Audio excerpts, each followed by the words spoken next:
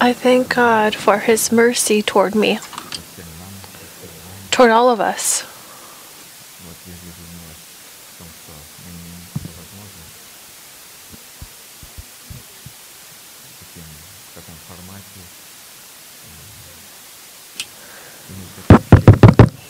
To have this communication through the Word of God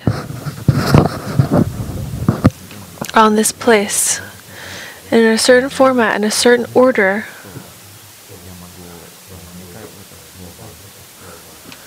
Mercy that I can penetrate into this Word, grow deeper, read it, and understand it. According to Scripture, these people who have this opportunity to hear this Word,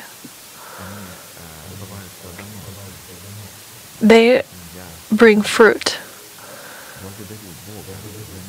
And therefore, I thank God for His mercy and for the opportunity to be fruitful. And there's a song in Russian that sounds, remember the mercies of the Lord, count your blessings, name them one by one. And there's one other mercy that I would like to remember, to count, and to share with you. And I think that you also see this mercy and count it as well. I consider it mercy for myself that I have this person whom God has clothed in the spirit of as a father. The presence of this person gives God the right to call His people His sons. As he had once said Moses, He had told Moses, He had said, go to Egypt to Pharaoh and tell him, let my son go, let my firstborn go. And if you do not, then I am going to destroy your firstborn.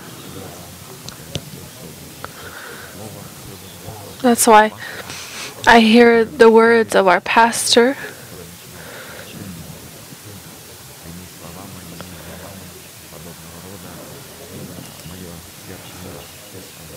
And when I hear these words from Pastor, my heart trembles. And I see that this is a mercy of God. Now I would like to count this blessing. Ephesians chapter 5, verse 1. Therefore, be imitators of God as dear children. We know that this is a certain conclusion of a thought that is written in Ephesians chapter 4, verses 22 through 24. That you put off concerning your former conduct the old man which grows corrupt according to the deceitful lusts, and be renewed in the spirit of your mind, and that you put on the new man which is created according to God in true righteousness and holiness. The word, as we know, to put off,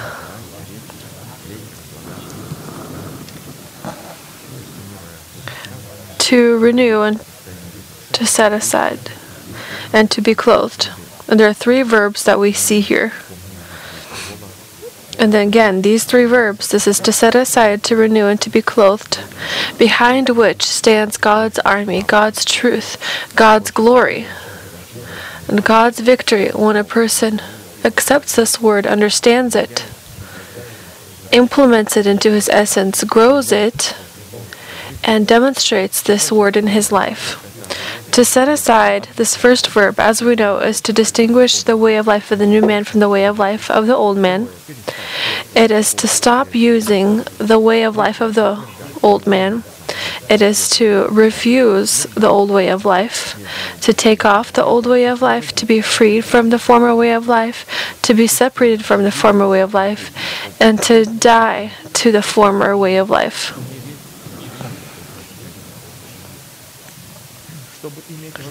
To have the ability to imitate God as His beloved children, we need to also renew our mind.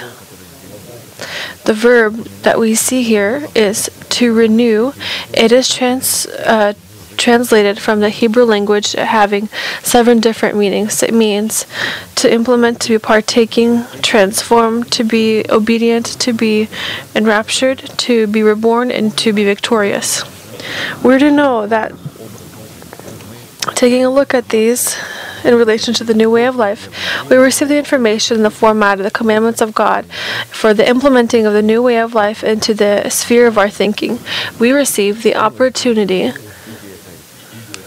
to take the mercy of God in the image of this information to transform it. And these commandments, as we know, is our role and our calling to cooperate with the truth of Scripture and with the Holy Spirit. And no one besides us can fulfill this role. And the third verb, to be clothed into the new man, is broad. And it has different meanings. This verb, to be clothed, we have already stopped to talk about it for quite some time now. And in Scripture, being clothed into the new man is being clothed into garments. And these garments are given to that category who, in the dignity of the bride of the Lamb, has prepared himself by setting aside their former way of life, renewing the thinking with the spirit of the mind. And he who has renewed the sphere of his thinking with the spirit of his mind, which is the mind of Christ, in our heart. Let us be glad and rejoice and give him glory, for the marriage of the Lamb has come, and his wife has made herself ready. And to her it was granted to be arrayed in fine linen, clean and bright, for the fine linen is the righteous acts of the saints. Then he said to me, Write, blessed are those who are called to the marriage supper of the Lamb. And he said to me, These are the true sayings of God. Revelation chapter 19, verses 7 through 9. The process of clothing the remnants of the new man is a sign of the coming day of the Lord. 2 Corinthians chapter 5, verses 4 through 5. For we who are in this tent groan, being burdened, not because we want to be unclothed, but further clothed, that mortality may be swallowed up by life. Now he who has prepared us for this very thing is God, who also has given us the Spirit as a guarantee. So this is the goal established by God. And at the end of ages, God has promised that he is going to uncover this goal in the visible world. This is a promise of God. And it begins to be unveiled in the visible world.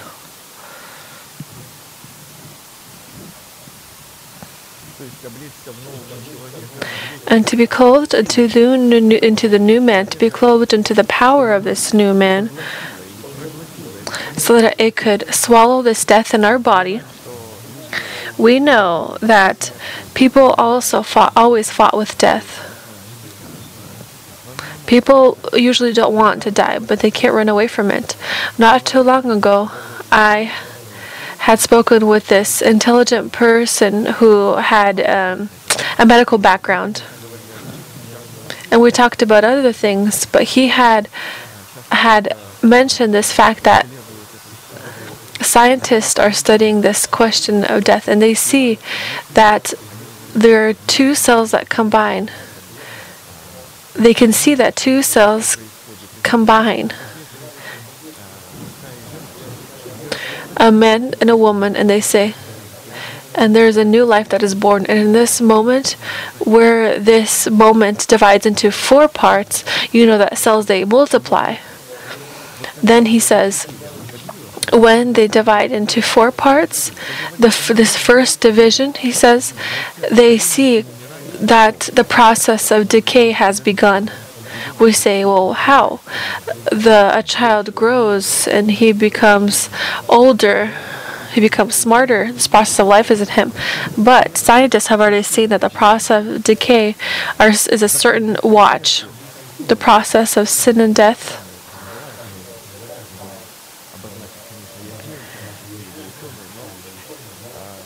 We know that this is the process of sin and death. And scientists, this genetic engineering, this science behind it, there are huge means that are inserted into it, and people are trying to stop this process of decay, or in the process of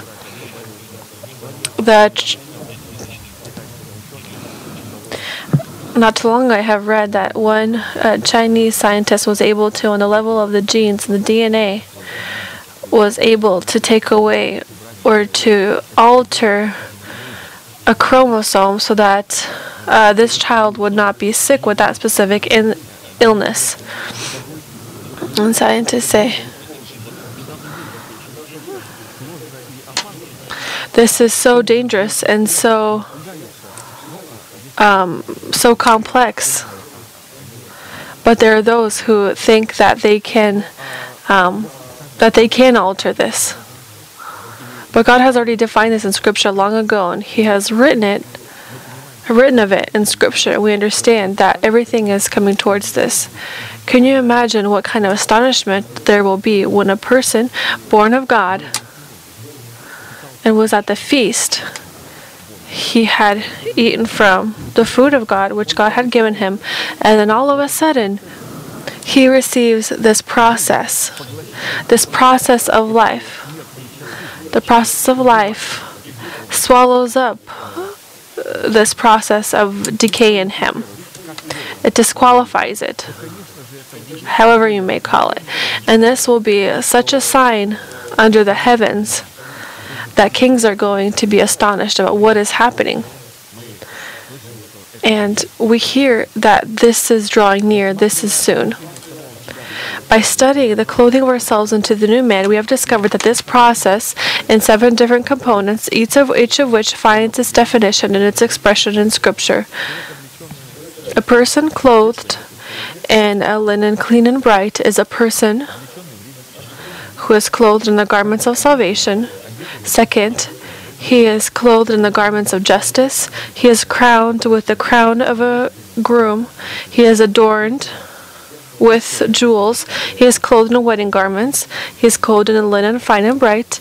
And he represents the power of Yahweh, the Lord of hosts.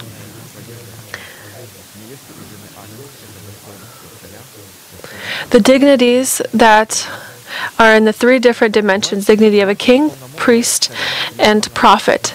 The authority given in the powers of a king is intended to establish in the boundaries of our essence the law of the Almighty.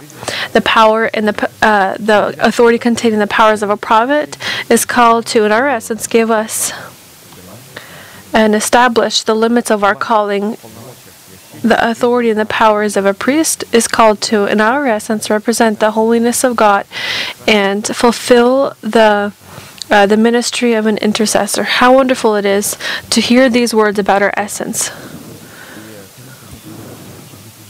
And of course, the children of God, along with God, imitating God as His beloved children, we can see that they have strived their eyes specifically to the limits of their essence. What is occurring? What has God given, and what do we have? And what is this authority and this responsibility that we are called to be clothed in?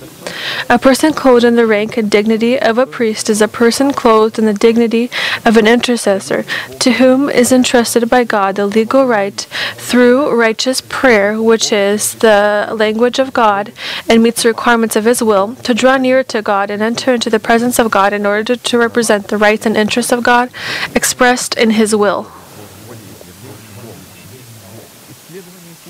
By studying the 7 signs of being clothed into the new man, this will allow us to understand the instructions of sanctification in the dignity of a king, prophet, and the dignity of a priest. Isaiah 61, chapter 61, verses 10 and 11. I will greatly rejoice in the Lord. My soul shall be joyful in my God. For He has clothed me with the garments of salvation. He has covered me with the robe of righteousness. As a bridegroom decks himself with ornaments, and as a bride adorns herself with jewels. For as the earth brings forth its bud, as the garden causes the things that are sown in it to spring forth, so the Lord God will cause righteousness and praise to spring forth before all the nations. The first sign we've already talked about, we will repeat. God has clothed me in the garments of salvation. As I see here how the more I'm studying this, I understand that we are supposed to meditate on this, understand it very well. And that cell group I had said before, how much will be 7 times 9? Someone gets the answer 53:46. All of us have calculators. How do we why do we need to memorize these things? I don't know. I have a calculator almost every day.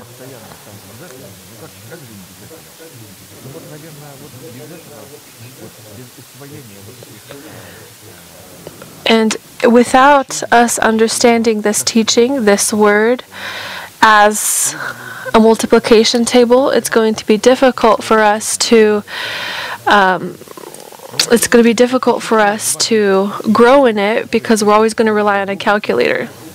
There are 2 different kinds of salvation that follow one another, flow from one another, that we must note. Each of these have their different levels that are related to us growing in faith. The first kind of salvation is given to us in the seed as a deposit. If this deposit is not placed into circulation or will not be grown, we will lose our salvation, and we ourselves will turn ourselves into the category of the called, because of which our names will be blotted out of the book of eternal life, and we will inherit eternal perdition along with devil and his angels. Matthew 22:14 says, "For many are called, but few are chosen." Our goal is to be these chosen. The chosen understand these 2 formats of salvation. The second kind of salvation is given to us as a guarantee in the format of the fruit that we bring, that we must keep and multiply. Revelation 3:10-11. "Because you have kept my command to persevere, I also will keep you from the hour of trial, which shall come upon the whole world, to test those who dwell on the earth. Behold, I am coming quickly. Hold fast what you have, that no one may take your crown." Revelation chapter 3, verses 10 and 11.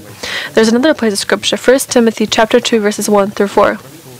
"Therefore, I exhort first of all that supplications, prayers, intercessions, and giving of thanks be made for all men, for kings and all who are in authority, that we may lead a quiet and peaceable life in all godliness and reverence. For this is good and acceptable in the sight of God our Savior, who desires all men to be saved and to come to the knowledge of the truth." Here, these are 2 different kinds of salvations, and we see them very clearly. You are saved. But how do we understand this? How do we understand the achievement of the knowledge of truth? We know that knowledge is to be united with the truth. And people don't pay attention often to this, because they understand that they have to become a disciple, that they have to pay a price. They have to represent the delegated authority of God. They have to accept the delegated authority of God.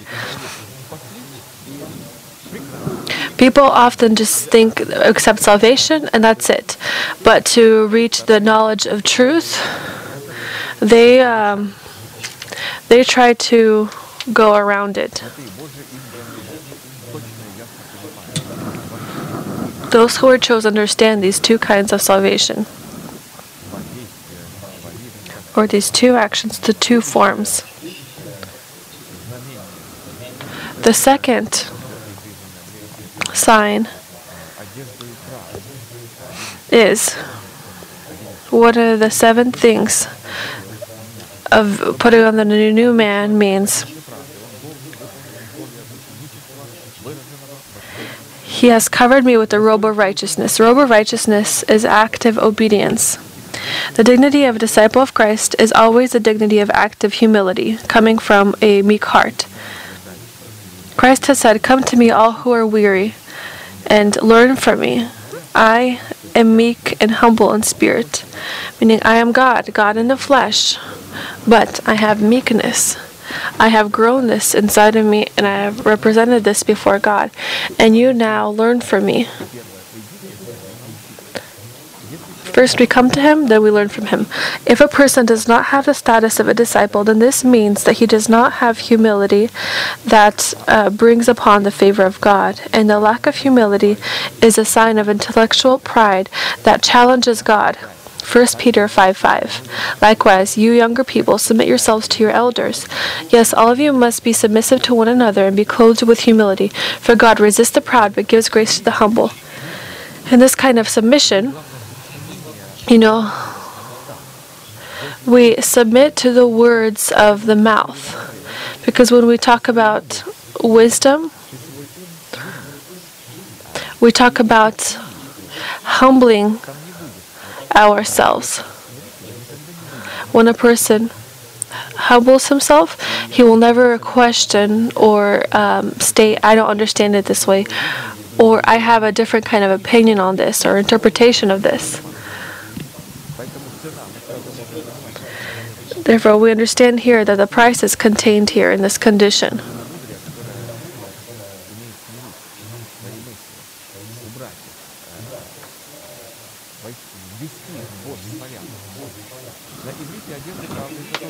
In Hebrew, the robes of righteousness was also clothing of priests.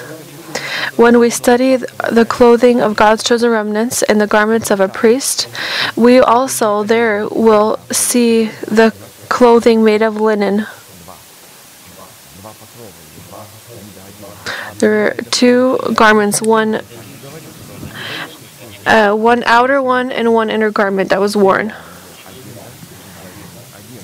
Because Scripture says that in Proverbs 31:21, she's not afraid of snow for her household, for all her household is clothed with double garments. We will look at these double garments.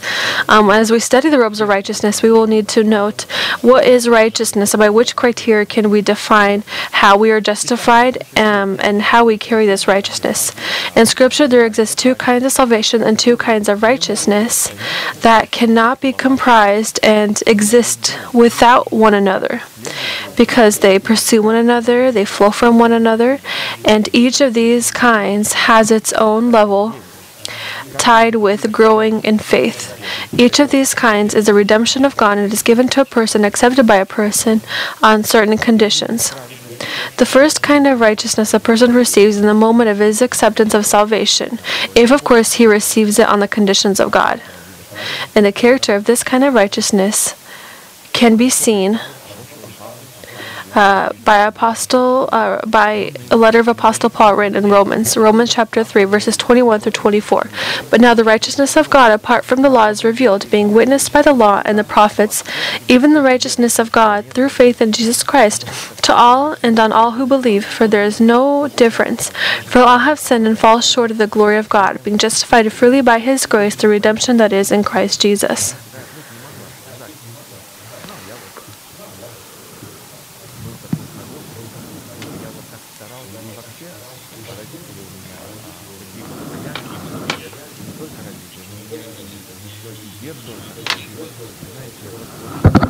Both of my parents believed in God, and so did my grandpa. But all of this does not matter, because we are the righteousness of God is apart from this, and we are referring to our new birth from hearing the word of truth. This kind of righteousness cannot be the robe of righteousness, because we receive it in the kind of salvation that is a deposit which is necessary to place into circulation. So in the first kind of salvation, we receive this format of righteousness as a gift of grace. And only when our circulation brings us a profit, we will be given the right to be clothed in the garment or the robes of righteousness or the new man. And the second kind of righteousness that we receive through instruction and faith is an income or a reward that clothes us in the power of the fear of the Lord and makes us able to distinguish good from evil and practice righteousness in the works of justice. He who was unjust, let him be unjust still. He who was filthy, let him be filthy still. But he who is righteous, let him be righteous still. He who is holy, let him be holy still. And behold, I am coming quickly, and my reward is with me. It's interesting that to affirm justice in prayer is a dignity, and we repeat numerously. If we do not have the dignity of justice, then all of the other virtues would stop being virtues, because of which the discipline of justice in the minds and on the lips of people is often attacked by the organized powers of darkness. Because without justice, God would stop being God, and ministry to God would turn into ministry for Satan. That's why sometimes we hear pastors say synagogue of Satan, because the justice has been altered or destroyed. But the unchanging word of God, his true justice cannot be distorted, or it cannot be destroyed. 1 Peter 1:17. And if you call on the Father, who without partiality judges according to each one's work, conduct yourselves throughout the time of your stay here in fear. According to many words from Scripture, only thanks to justice will the righteous be rewarded for their righteousness and be freed from the wicked, whereas the wicked, thanks to the same kind of justice, will receive full retribution for their lawlessness and for their attack toward the righteous. 2 Thessalonians chapter 1, verses 6 through 10. Since it is a righteous thing with God to repay with tribulation those who trouble you, and to give you who are troubled rest with us when the Lord Jesus is revealed from heaven with his mighty angels, in flaming fire, taking vengeance on those who do not know God, and on those who do not obey the gospel of our Lord Jesus Christ, these shall be punished with everlasting destruction from the presence of the Lord and from the glory of his power, when he comes in that day to be glorified in his saints and to be admired among all those who believe, because our testimony among you was believed.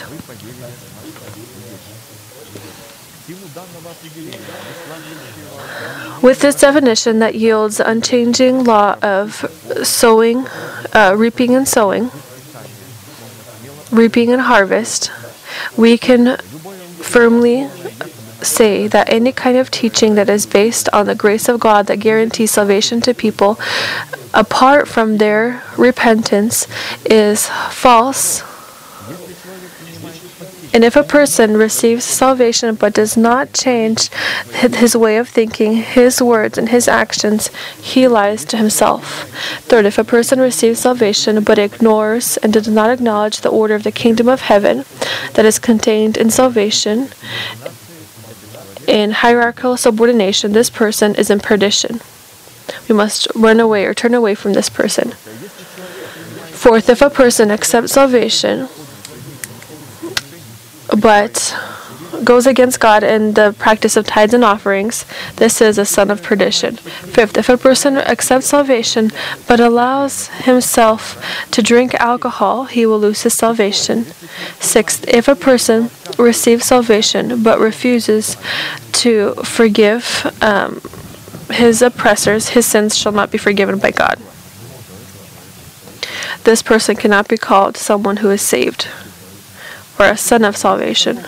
And seventh, is this kind of a person with all of these qualities that have just been listed, if he is allowed in heaven, as some say that God, according to his mercy, he is going to save everyone,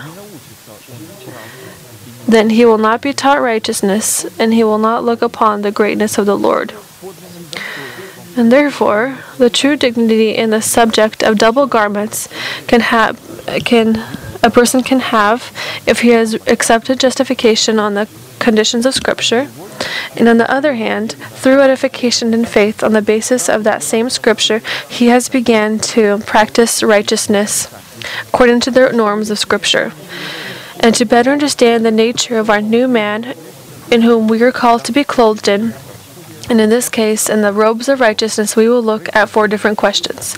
The origin of the robes of righteousness, the purpose contained in the robes of righteousness, the conditions necessary to be clothed in the robes of righteousness, and fourth, the reward for having and keeping the robes of righteousness. And so, the first question, what does Scripture say about the root out of which flows the dignity expressed in justice, or out of which material are robes of righteousness made out of? According to Scripture, the origin of robes of righteousness can come only from the root of righteousness, and therefore to be clothed in the robes of righteousness, it is necessary for our justice to grow from the root of righteousness, or rather, to practice righteousness, it is necessary to be righteous according to our origin. And of course, this kind of face, who is righteous according to his nature, and who does not have any beginning or end, is God. Isaiah 53:11. He shall see the labor of his soul and be satisfied. By his knowledge my righteous servant shall justify many, for he shall bear their iniquities. According to this prophecy, the Son of God as the Son of Man, in order to bind us to the root of righteousness in his time, by being in the flesh, he had gained the dignity of righteousness through his knowledge in God. And he received knowledge in God thanks to his discipleship or through edification in faith by eating milk and honey. So here we understand that Jesus Christ, he is one, he is firstborn, and we in him find our righteousness or gain our righteousness. From his righteousness we can grow our righteousness or nurture it only in this way. He is going to eat milk and honey until he understands to choose good, to refuse the evil and choose the good.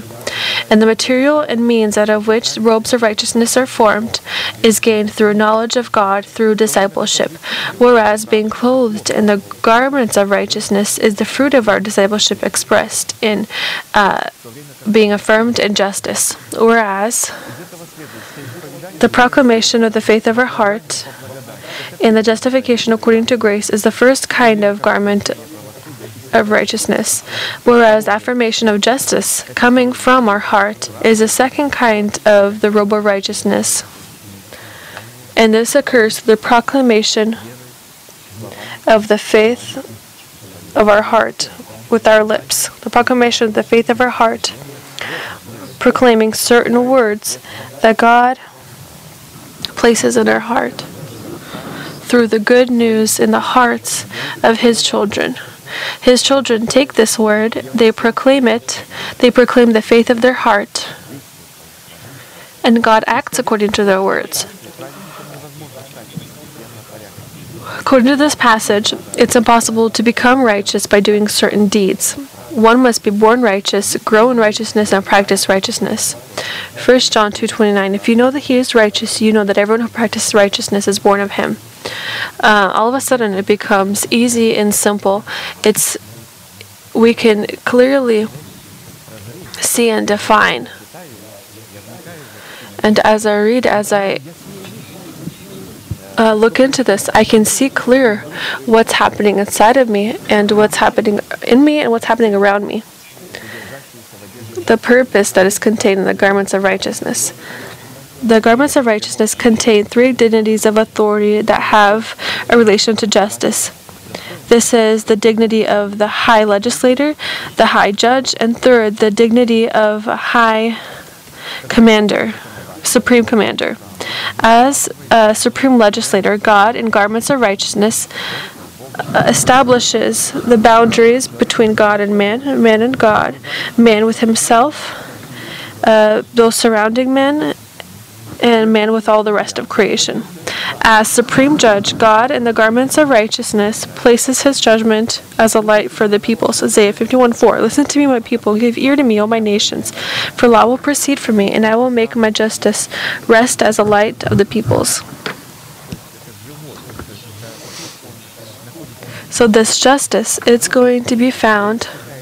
It's found in God, and it flows on the body of Christ.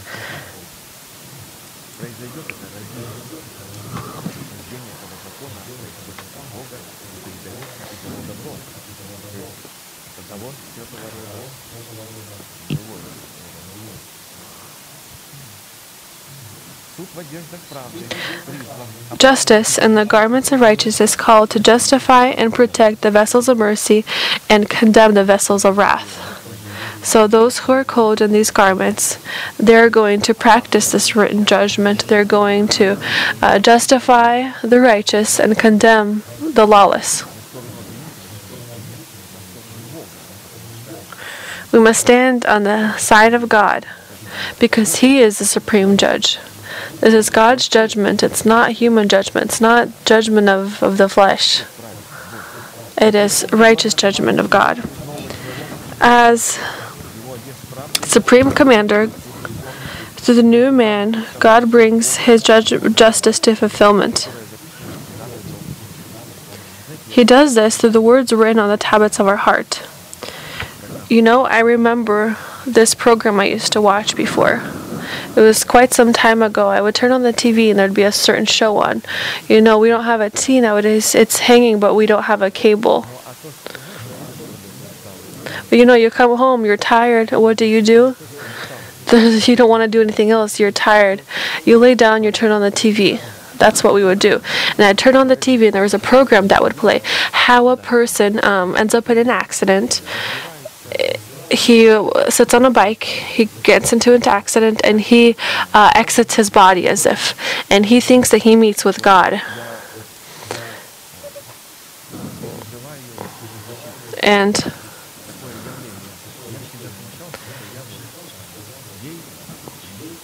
And this person says, I was always hesitant that I was gay.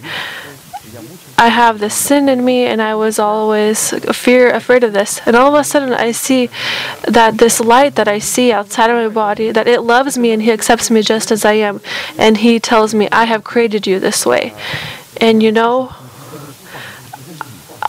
I heard this, I came to a panic. I had thought, but Scripture talks about this clearly. Maybe I'm not understanding something clearly. Or maybe Scripture is misunderstood. And there were these thoughts that had come. But this was a long time ago, I'll admit. It was a long time ago. But I came into a panic. What do we do? How? How do we understand this? How do we comprehend?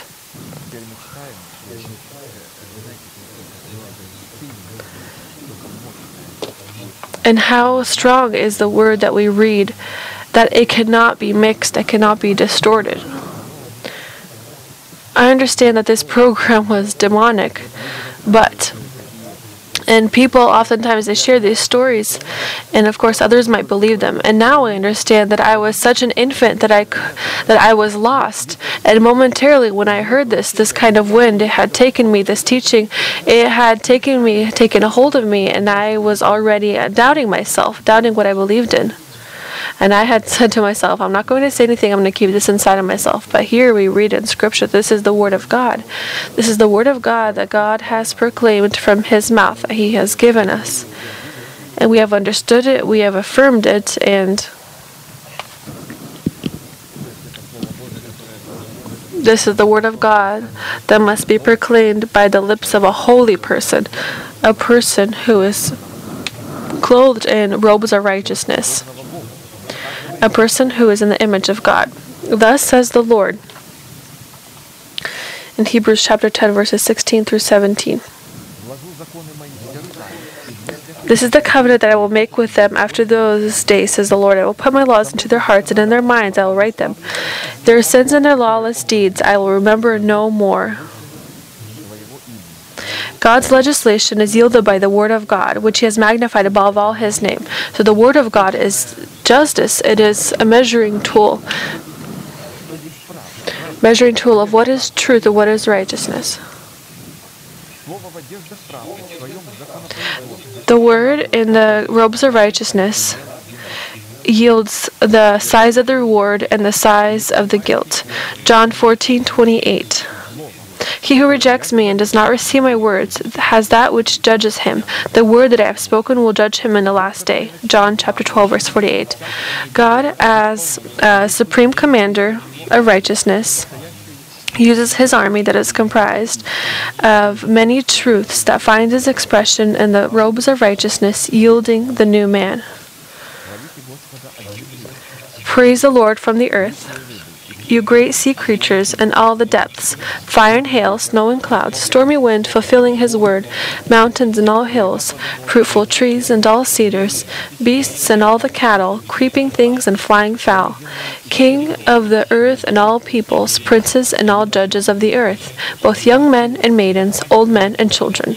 Let them praise the name of the Lord, for His name alone is exalted. His glory is above the earth and heaven, and He has exalted the horn of His people, the praise of all His saints. Psalms 148, verses 7 through 14. The body of a person clothed in the garments of righteousness is the only instrument through which the Spirit of God can fulfill His work in man as well as on planet Earth. It is the only instrument through which God can create something. And not just the body of a person, there's an important moment here. The body of a person who was clothed in the garments or robes of righteousness. The robes of righteousness, as we've noted, they are two formats of righteousness. Because according to Scripture, only a person in the body clothed in double garments of righteousness can allow God, through His Spirit, to express His inspiration on planet Earth. Genesis 1:26. Let us make man in our image according to our likeness. Let them have dominion over the fish of the sea, over all the earth. Genesis chapter 1, verse 26. We know that by proclaiming these words, God had practically limited Himself by the person clothed in the robes of righteousness. And in doing so, God defined His relationship toward the new man on and to the earth, which He placed this new man, so that this person will represent His perfection. John 5:27, and has given Him authority to execute judgment also, because He is the Son of Man. So not some kind of unclean spirit. There is nothing written in Scripture that God, or even to angels, God did not allow His judgments to fulfill.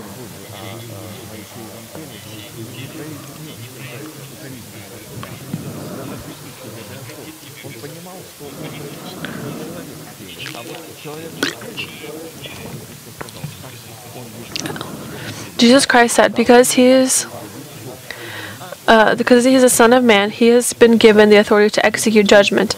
And angels are servants who are going to act according to the words that God is going to place in the mouth or the lips of His people, who are clothed in the garments of righteousness. Judgment is retribution, and for this harvest to be uncovered, it is necessary for saints clothed in the robes of righteousness to affirm this harvest here on earth according to the will of God. Matthew 6:10.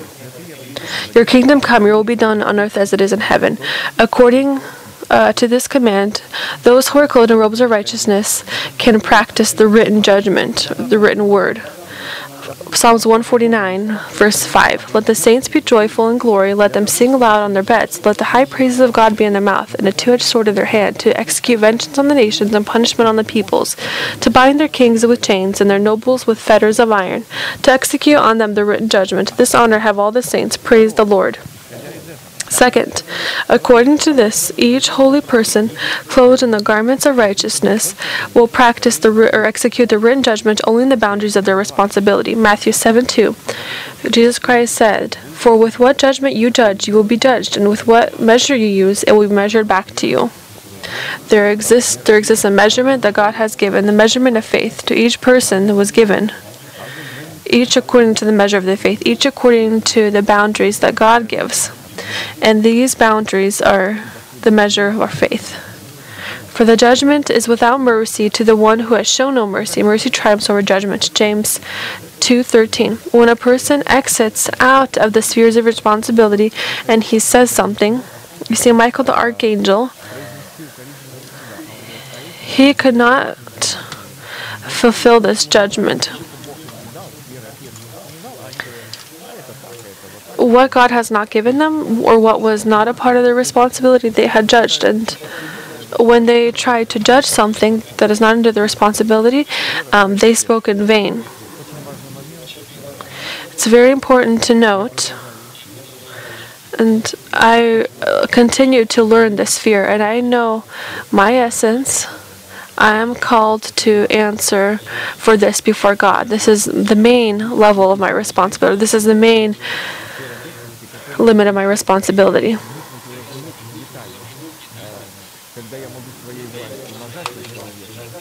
And I'm trying, and I continue to learn how, with my authority or with my responsibility, must I pressure someone, or when must I allow a person to decide for themselves. You see, a son, for example, comes to the father, asks for his part of the inheritance. And the father, of course, could say, what are you? You're too young. You don't know how to use it correctly. But what? The father gives it to him. And I'm still I'm still learning about this in my responsibilities and in my boundaries. But I thank God that he teaches us, so that I not speak in vain. Third, each holy person clothed in the garments of righteousness will practice only the righteous justice. John 7:24.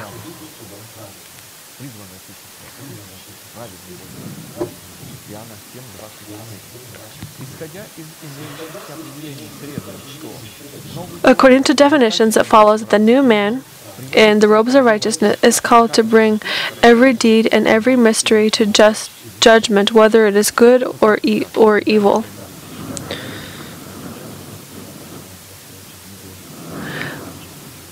People oftentimes look at others and they speak ill of him, and then all the rest of everyone, they look at him this way. This is incorrect.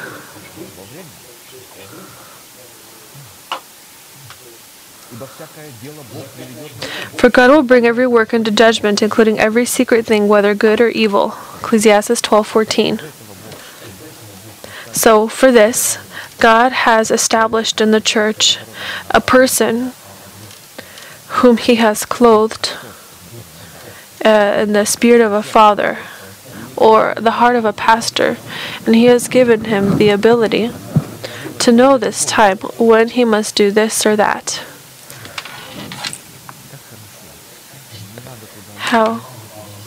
How good it is that we don't need to take responsibility for ourselves that God has not given us, so that we don't rip our hair out then and say, "What have I done?" God says when there is a matter that needs to be discussed or that needs to be decided, go to that person whom I have established. Go to this person, how he teaches, act this way, act according to this way, and fulfill what he had said, what he says to do.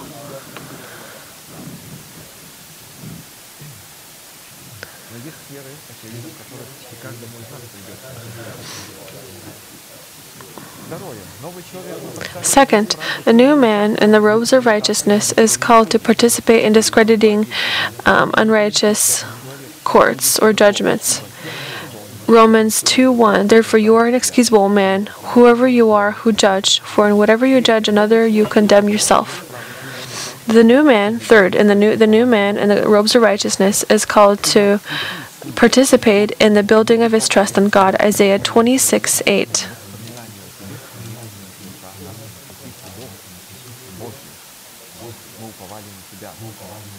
We trust in the Lord, thanks to His judgment. Isaiah 26:8. Fourth, the new man in the robes of righteousness called to participate in offering fruit of joy. Psalms 97:8.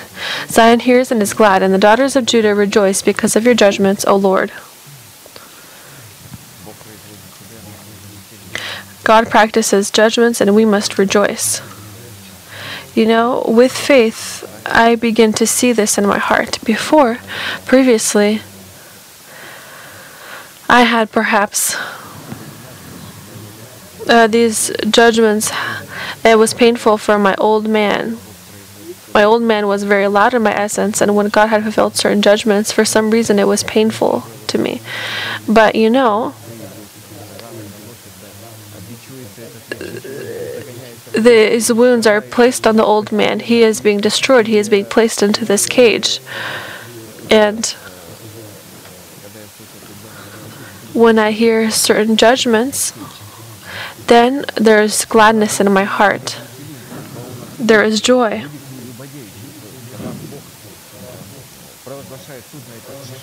When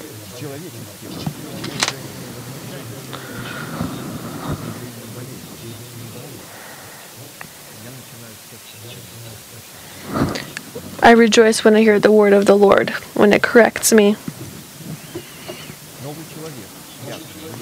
The new man in the garments or robes of righteousness is called to participate in being taught the judgments of God. Psalms 119:102. I have not departed from your judgments, for you yourself have taught me.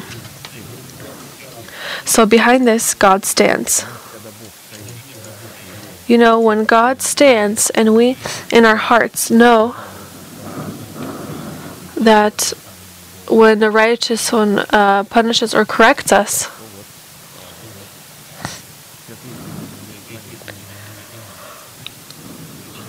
and saints do not depart. If there is correction, saints do not depart. If there is correction, that means it is needed. 6. The new man in the robes of righteousness is called to participate in testimony against those who reject the messengers of God. Mark 6:11. And whoever will not receive you nor hear you when you depart from there, shake off the dust under your feet as a testimony against them. Assuredly I say to you, it will be more tolerable for Sodom and Gomorrah in the day of judgment than for that city.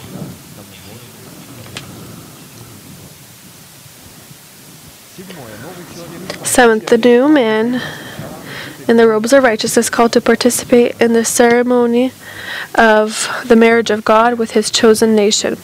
Hosea 2:19. I will betroth you to me forever. Yes, I will betroth you to me in righteousness and justice.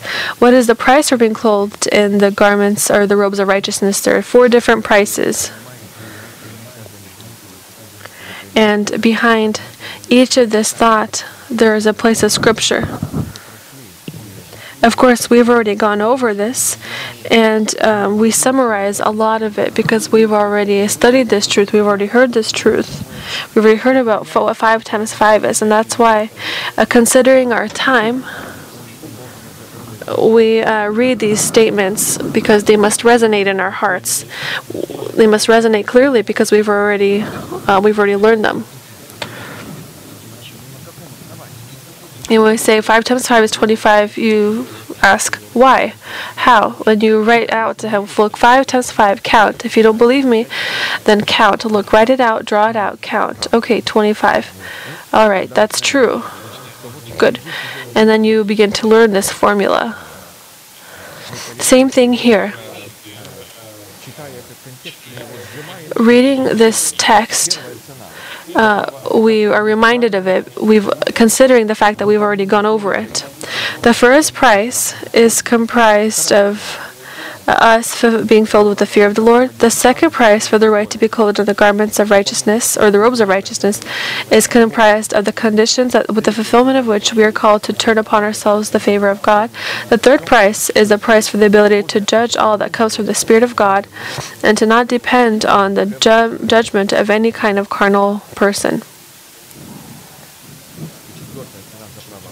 And fourth, the price for the right to be clothed in the garments of righteousness is the price for the ability and the right to acknowledge the mind of God in order to judge it. And so, the first price for the right to be clothed in the garments of righteousness comprised of fulfilling us the condition that allow us to be filled with the fear of the Lord. Of Christ is written, His delight is in the fear of the Lord, and He shall not judge by the sight of His eyes, nor decide by the hearing of His ears. Isaiah chapter 11, verse 3. To have this ability to fill this judgment, we need to be filled with the fear of the Lord. As far as we know, the price of the right to be filled with the fear of the Lord is comprised of edification through faith, which we can receive through that person whom God has established over us, to edify us in faith and bring us to perfection that is inherent to the perfection of our Heavenly Father. Isaiah 7:15. He will curds and honey he shall eat, and that he may know to refuse the evil and choose the good. And we know that God has established certain people so that we can be brought into the perfection of Christ. When a person himself chooses teachers who would flatter his ears, he will turn astray. 2 Timothy 4:3-4. For the time will come when they will not endure sound doctrine, but according to their own desires, because they have itchy ears, they will heap up for themselves teachers. They will turn their ears away from the truth and be turned aside to fables. It's very easy for people to choose people or teachers through the internet or through the radio.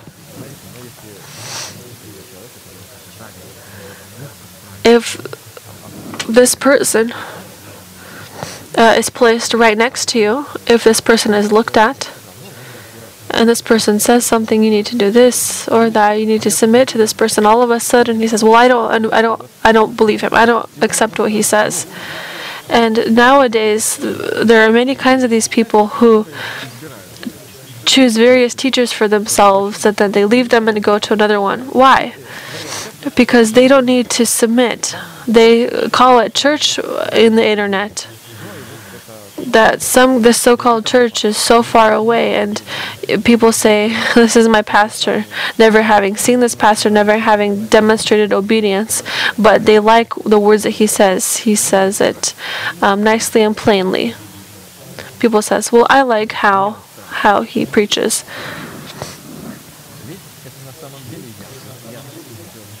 Lies is in fact venom. Person accepts venom and up until a certain point and satisfies it. But when he is poisoned and he is destroyed, it turns out oftentimes it's too late because this person is already far gone, because he finds himself in the snares of death.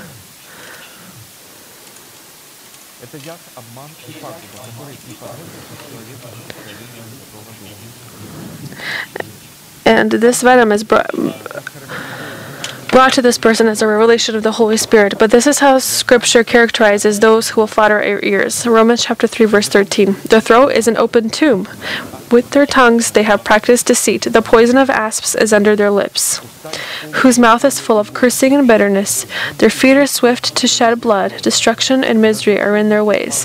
And the way of peace they have not known. There is no fear of God before their eyes. Now we know that whatever the law says, it says to those who are under the law. Romans 3, 13 through 18.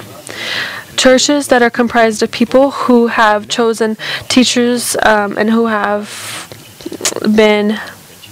gathered because they have separated themselves from other churches are synagogues of Satan.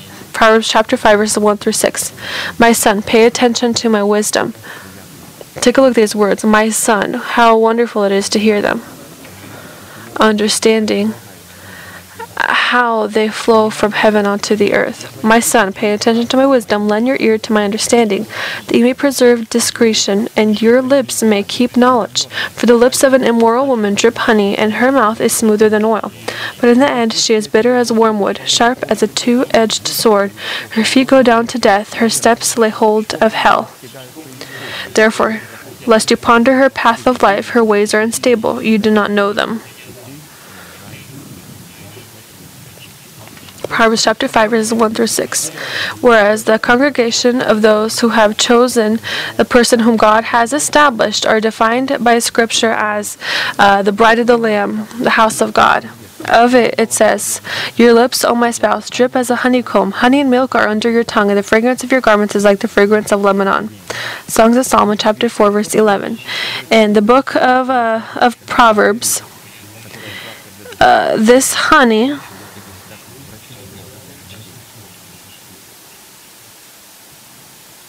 is viewed as words that are sweet to the soul and healing for the bones. Proverbs 16:24.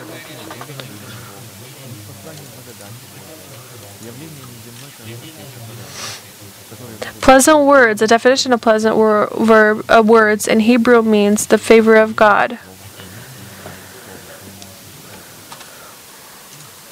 Songs of Solomon 5:1 says, I have come into my garden, my sister, my spouse. I have gathered my myrrh with my spice. I have eaten my honeycomb with my honey.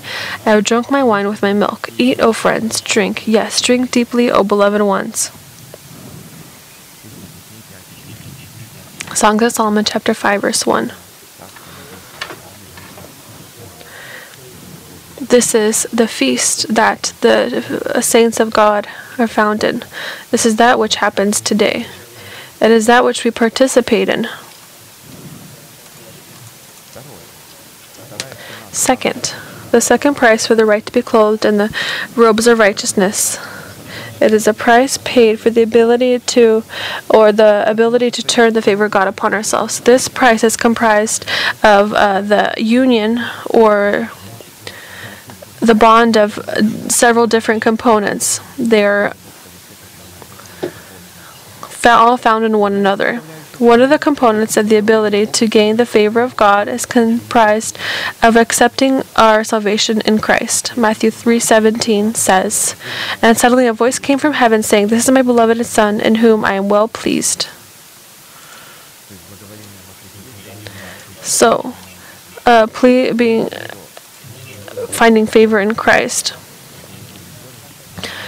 There was a limousine service that existed before, and there was one person. He was from a Christian church, from a Pentecostal church. He was mature. He was a known businessman in Portland. He had told us before, "I have decided to go to Buddhism." And when you knew a person for a long time, you knew that he was Pentecostal. He was American. He was a very pleasant person. All of a sudden, he says, "I have decided to become a Buddhist." He said, "I am very saddened by Christianity." And I had thought to myself, well, maybe God has, through Buddhism, he has a way to grasp this person, because this person is so nice. He's so smart. He's so intelligent. He's so generous. And he was going to the Pentecostal church, and now all of a sudden he's going to Buddhism. And of course, we understand that there is no other name under heaven. And of course, this person turned away from God. But favor is found in Christ, and there is no other name under heaven, and there will be no other name. There is only one name, the name of Jesus Christ. The next component of the ability to find the favor of God depends on the level of our spiritual maturity. And you know, when I was a manager before, I had one Muslim who worked, and we were very good friends with him.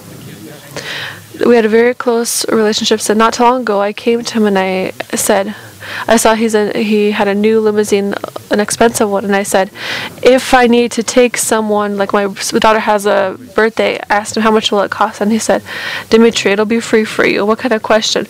We have such good relations that he would be willing to give it to me for free. And I remember looking and began to be worried, is he not going to be saved? He says, Dimitri, we have one God, we're just going through different paths.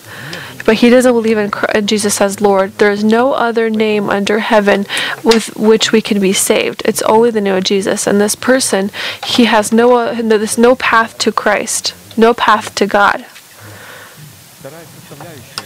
The second opportunity to gain the favor of God depends on the level of spiritual maturity. 1 Samuel 2:26. The child Samuel grew in stature and in favor both with the Lord and men. To have favor from God, we must grow. If we do not grow, we will not have favor upon us. That's why we grow. The next component of the ability to gain the favor of God is comprised of the revelation of the path of the knowledge of God. Moses had said, "See, you say to me, bring up this people, but you do not let me know whom you will send with me. Yet you have said, I know you by name, and that you have also found grace in my sight. Therefore, I pray, if I have found grace in your sight, show me now your way." Oftentimes we hear about this favor. To have this favor, a person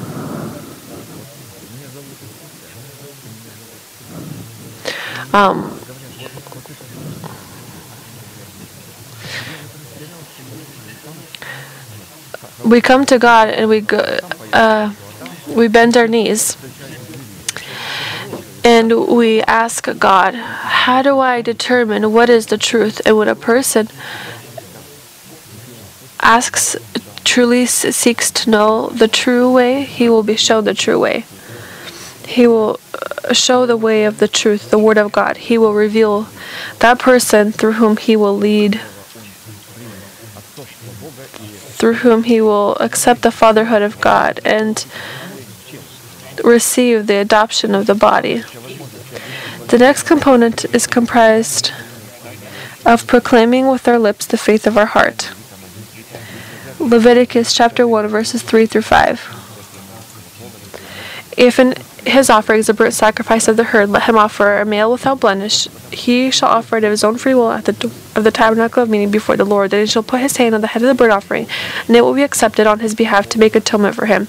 We know that the male gender points to the proclamation, the ability to proclaim the faith of the heart.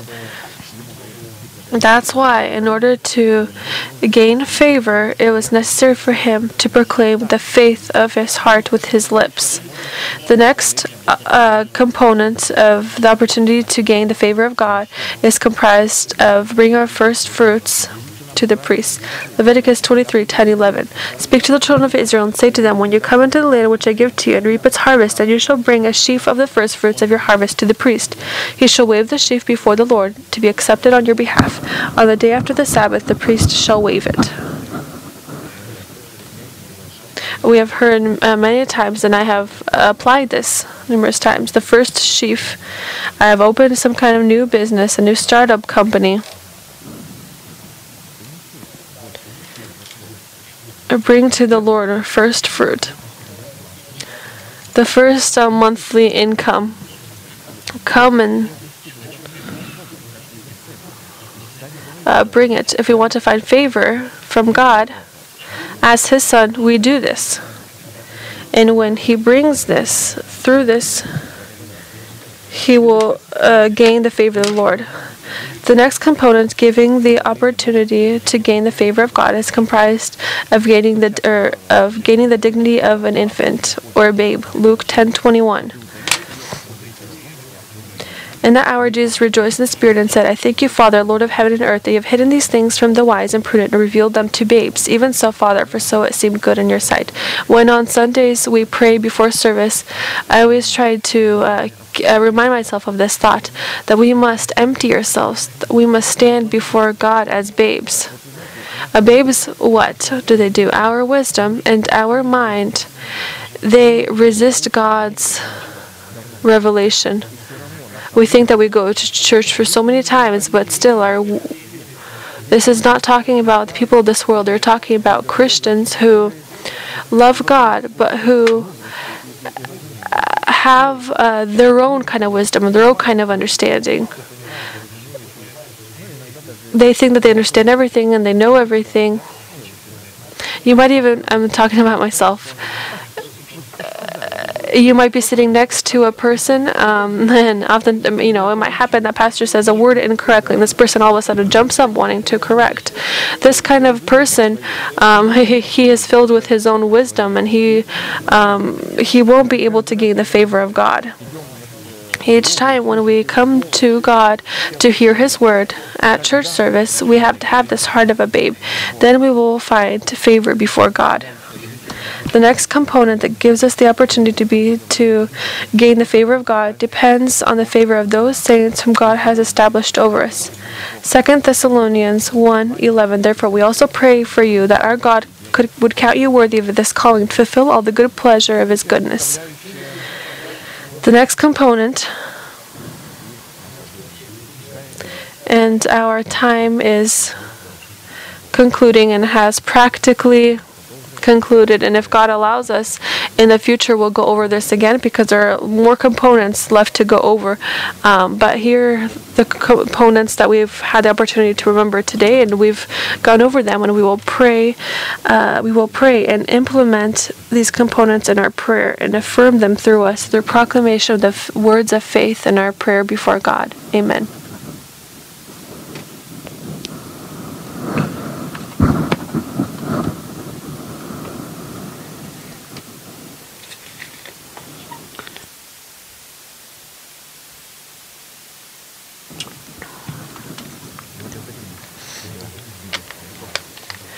We thank you, Heavenly Father, in the name of Jesus Christ, bowing our hearts before you on this place that you have established for the worship of your holy name, and that you have revealed in our hearts, that we have submitted to.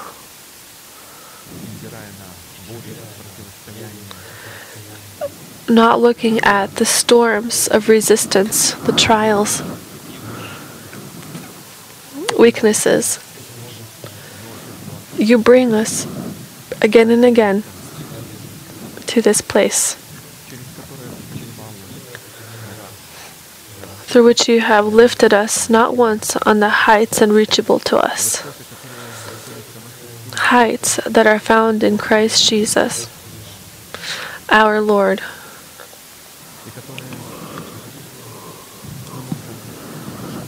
and that we can inherit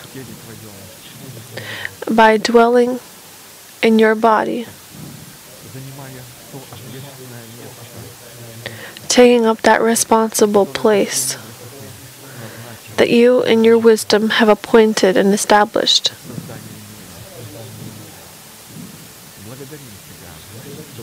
We thank you that we have had the opportunity to find this place, to be established in your grace upon this place, to accept your truth and your great mercy on this place. May this place be blessed before your face. May your church be blessed, the congregation of your holy saints, in your order, with the head of the person who represents the fatherhood of God. Through the ministry, we can have the promise of God in our life. Yes and amen. We thank you, Lord, for these great, precious promises of which you have written about in your word, which our mind doesn't always comprehend or accept. We accept this by faith through the gospel of God. We proclaim it with our lips before your face, and we begin to enter into this promised land that you have promised to our fathers to lead them into, their children into. We thank you for this sonship and for your great mercy in this sonship. I thank you, Lord, that you have chosen us to be vessels of mercy. Allow us to stand firmly in truth, but binding ourselves to the faith of the gospel that has been passed down to your saints, that they pass along from generation to generation, from one lineage to another. You have granted us this mercy to enter into this great promise.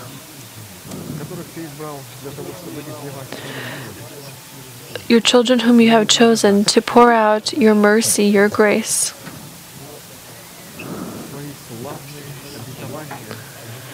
Your great promises, the promises of God that are contained in your words, that are hidden in your word. You, Lord, according to your mercy, unseal it for us. We thank you.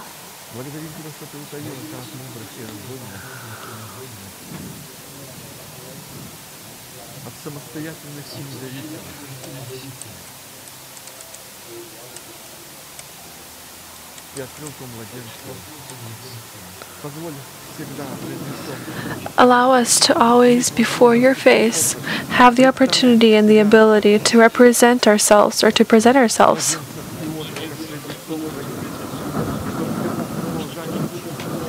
as babes so that you can continue to teach us. We bless your messengers.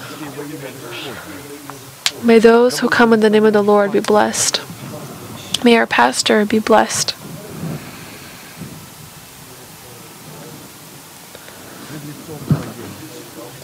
Before your face, whom we have accepted and continue to accept по Твоему Слову, according to your word, воле.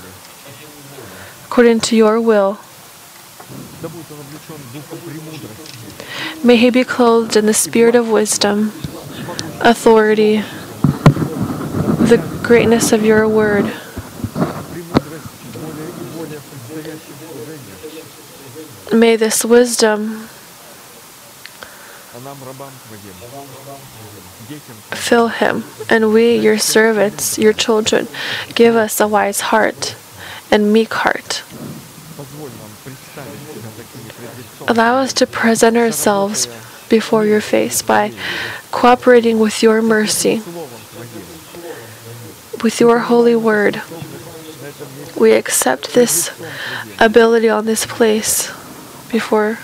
We accept this ability before your face to be humble and to humble our minds and our thoughts so that you could clothe us чтобы Ты мог излить with your grace, Твою so that you could pour out your grace in the gospel word учеников Твоих. upon us, your messengers.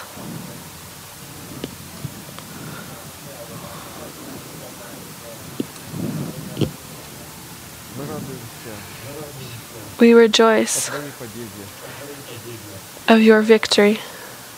Мы благодарим Тебя за Твое царство, которое грядет. We thank you for your kingdom that comes. Your kingdom come, Lord, Воля Твоя на земле, and let your will be done on earth as it is in heaven. We proclaim this will, открывающееся Слово Твое, this word of yours that is uncovered, совершенную волю Твою, your good, acceptable, and perfect will. да проявится она в силе и мощи на земле, как она проявится. May be magnified on this earth as it magnifies itself in heaven.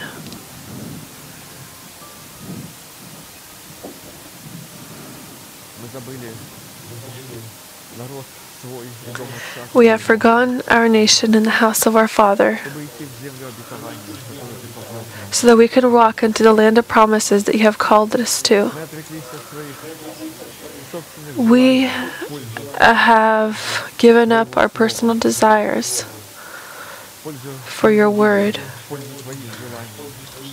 Помоги for your desires. Help us. Help us to be freed. и отвергнуть все свои желания и стать рабами Твоими навек.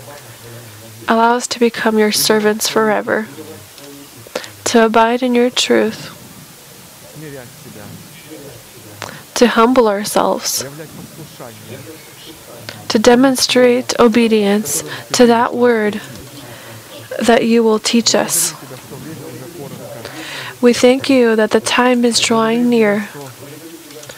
We thank you that your kingdom reigns. You are coming in your kingdom. позволь нам приготовиться. Allow us to prepare to meet with you. Благодарим Тебя за эту славную участь. We thank you for this portion, for this great mercy, for this great wisdom that we have the opportunity to hear and abide in.